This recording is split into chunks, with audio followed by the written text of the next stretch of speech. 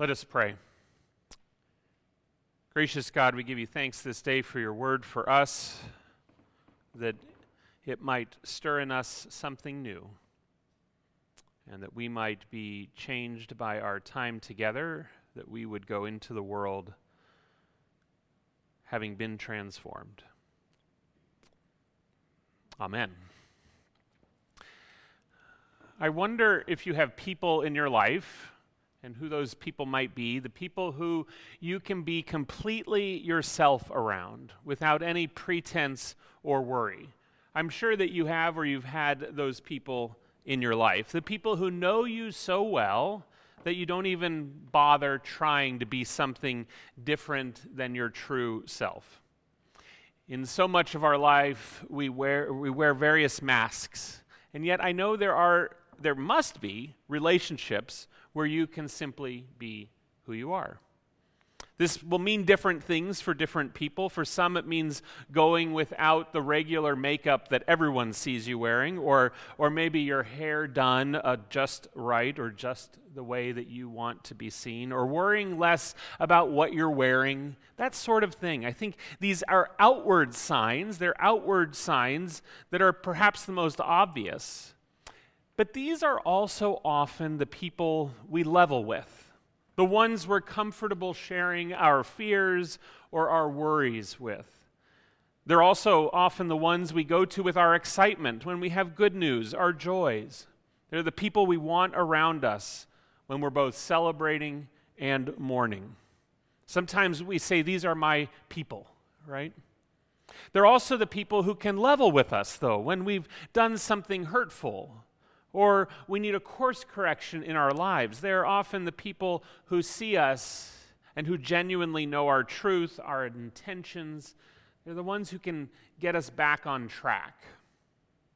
I remember when I was moving away several moves ago and I was leaving behind some friends, I was terrified that I would lose this couple who was so close to me, that I would lose them as friends. And I couldn't imagine how sad that would be. And I shared this fear with them. And the response from my friends was one I'll never forget. Essentially, they looked at me and they said, "It doesn't work that way. Like it or not, you've got us forever." I wonder, again, do you know this kind of relationship? They certainly don't come along often, but there's a depth and a strength to them. A commitment that stretches beyond distance and runs deep. And I use that word, commitment, but it usually doesn't feel like a commitment, if you know what I mean. It feels more like an inescapable bond beyond choice. And this inescapable bond is part of what makes it possible for those people to be the ones who can speak truth to us, who can level with us, who can speak truth into our lives even when it's hard to do.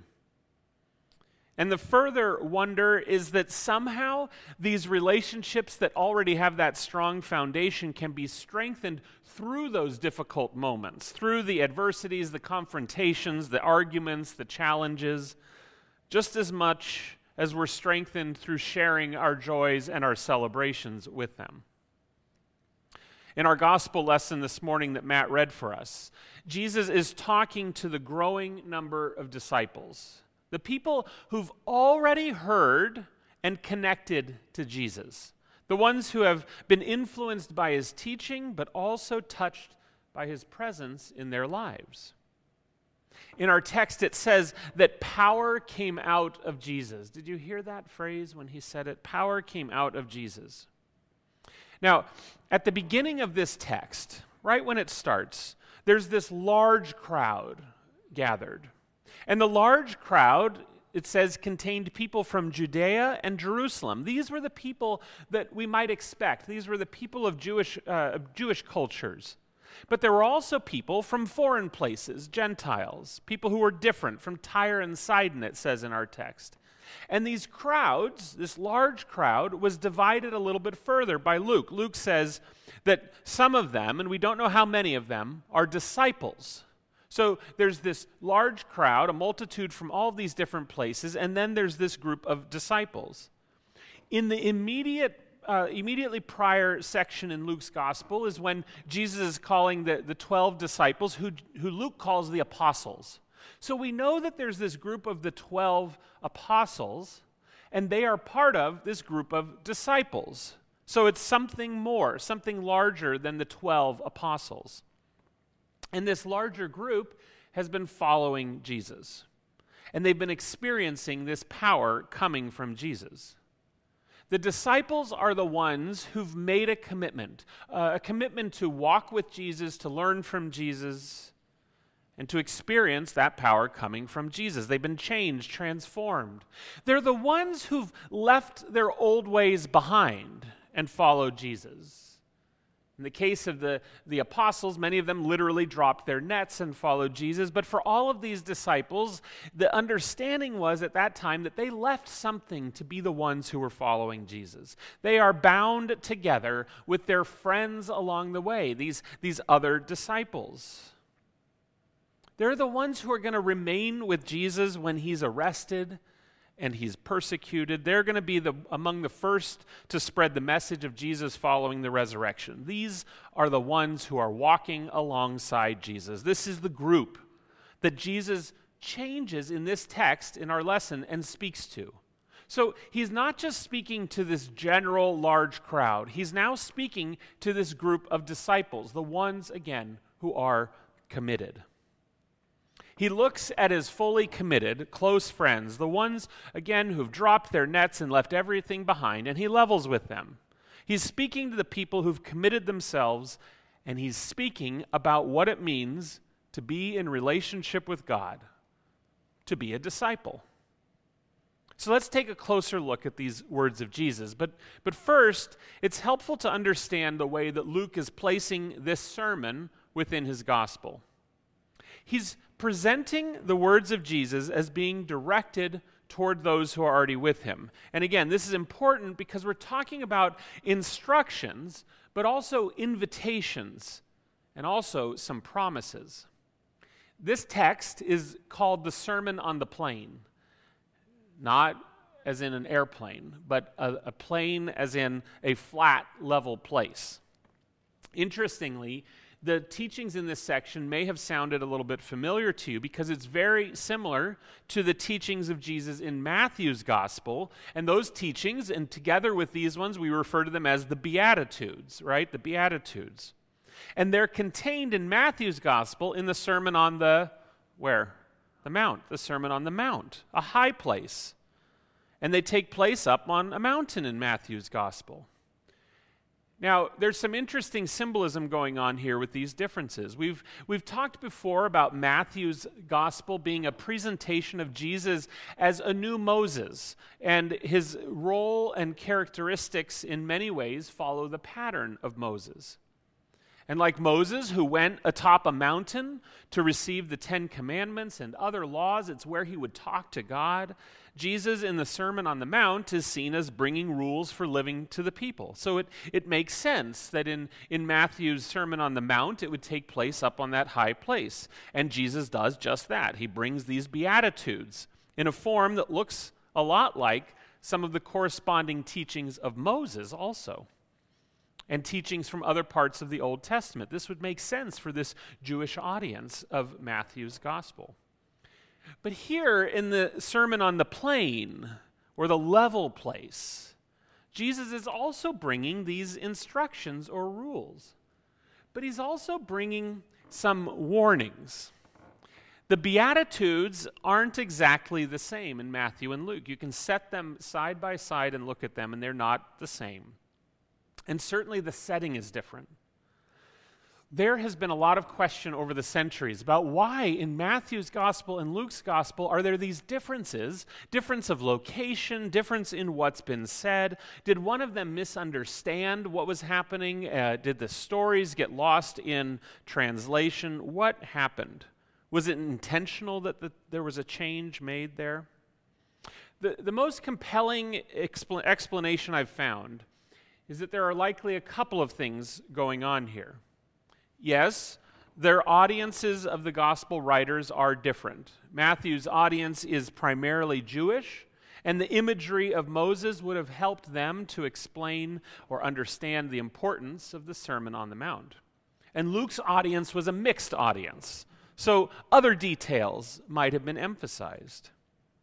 Theologian N.T. Wright, though, often writes that we shouldn't be bothered by these differences, in part because the differences could also be showing that similar or consistent things happened multiple ways at different times. Both the Sermon on the Mount, Jesus going to a high place and teaching to people, all the people who were gathered in that story, and this Sermon on the Plain, a message to a group of disciples, the close ones, the followers of Jesus, a different audience. He says both of these very likely could have occurred at different times in which Jesus tailored the consistent messages to these different audiences. These two sermons, while they both contain some form of beatitudes or blessings, they're different from one another, both in who they say is blessed and because Luke also includes these corresponding woes, the woes.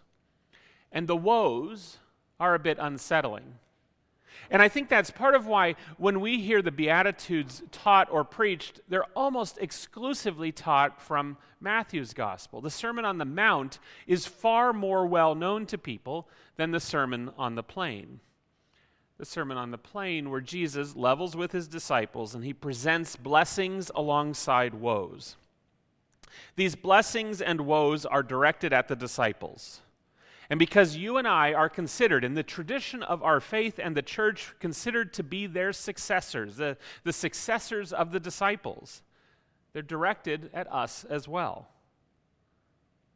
There's some importance here, because Jesus is making these observations presumably for people who are part of his growing inner circle, the friends who aren't going to run away at hearing these difficult words.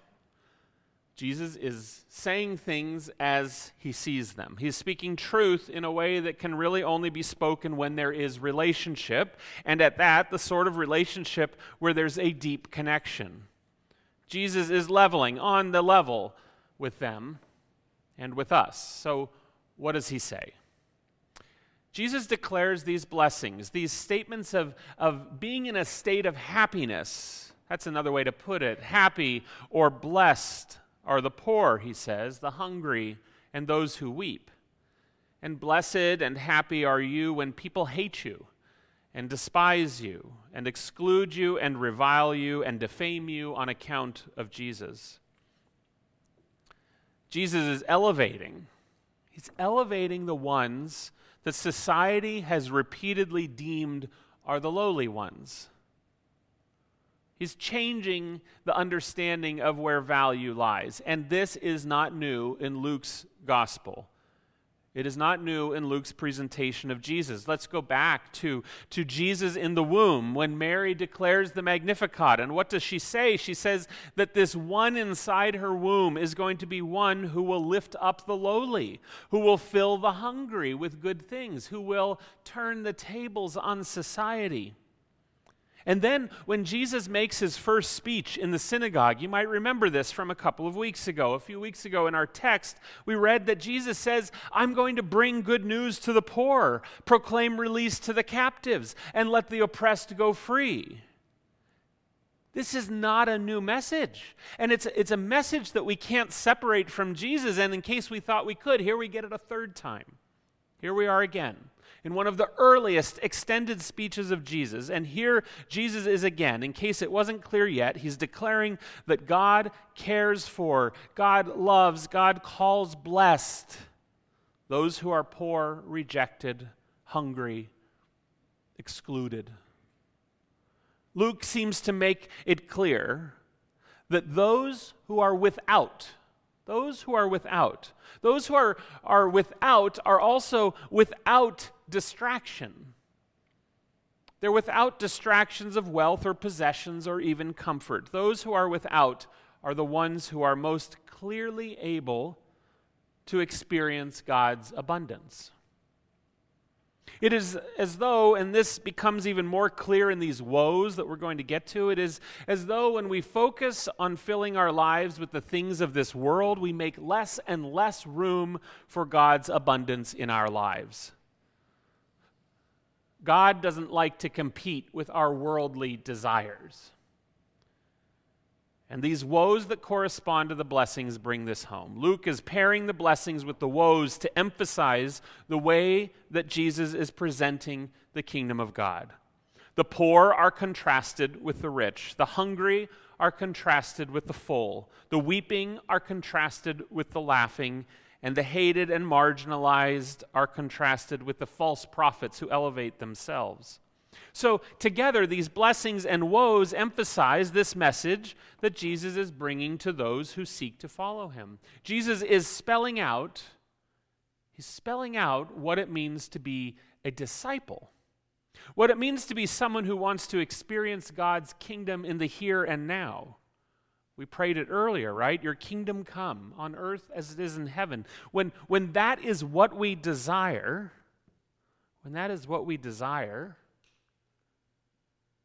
then God shows us what it looks like. And for those who want to experience the kingdom, it means listening to Jesus' warning. His warning against being so preoccupied with filling our lives with material things of this world that we leave no room for experiencing God. To listen and to follow this Sermon on the Plain means that we are seeking the kingdom of God in our lives and in our community.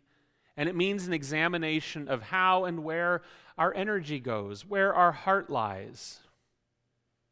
God is continually calling us. We hear this over and over again in Scripture. God is continually calling us to learn what it means to live lives where God is at the center. Where God is at the center. This is what discipleship is. This is what true discipleship is. And so this is a text of reorientation, of focusing ourselves on God in all of our relationships, in our approach to the world and how we look at societal injustices and economic disparities. A reorientation from the self-centeredness and self-protectionism that dominates much of our society. And it's a countercultural reorientation to God as God seeks us out as ones to usher in God's kingdom in the here and now through the way we love, through the way we tend to those whom God tends, the poor, those who weep, the hungry, those who are rejected by society. During this time, Jesus has been traveling around. He's introduced his mission. He's healed people. He's gathered great crowds. And as I said, our text says that power came out from him. They heard his words, and they saw all that he had done, and they followed him. And everything they are seeing and hearing and all that he is doing, all of that continues to be what is seen and heard today when the people of God seek to be the ones that God has called them to be, called us to be. Disciples, followers, lovers of God above all other things. And for us, perhaps, more than anything else, it means being lovers of the ones that Jesus calls blessed. Loving the ones Jesus loves. In the name of the Father, and of the Son, and the Holy Spirit. Amen.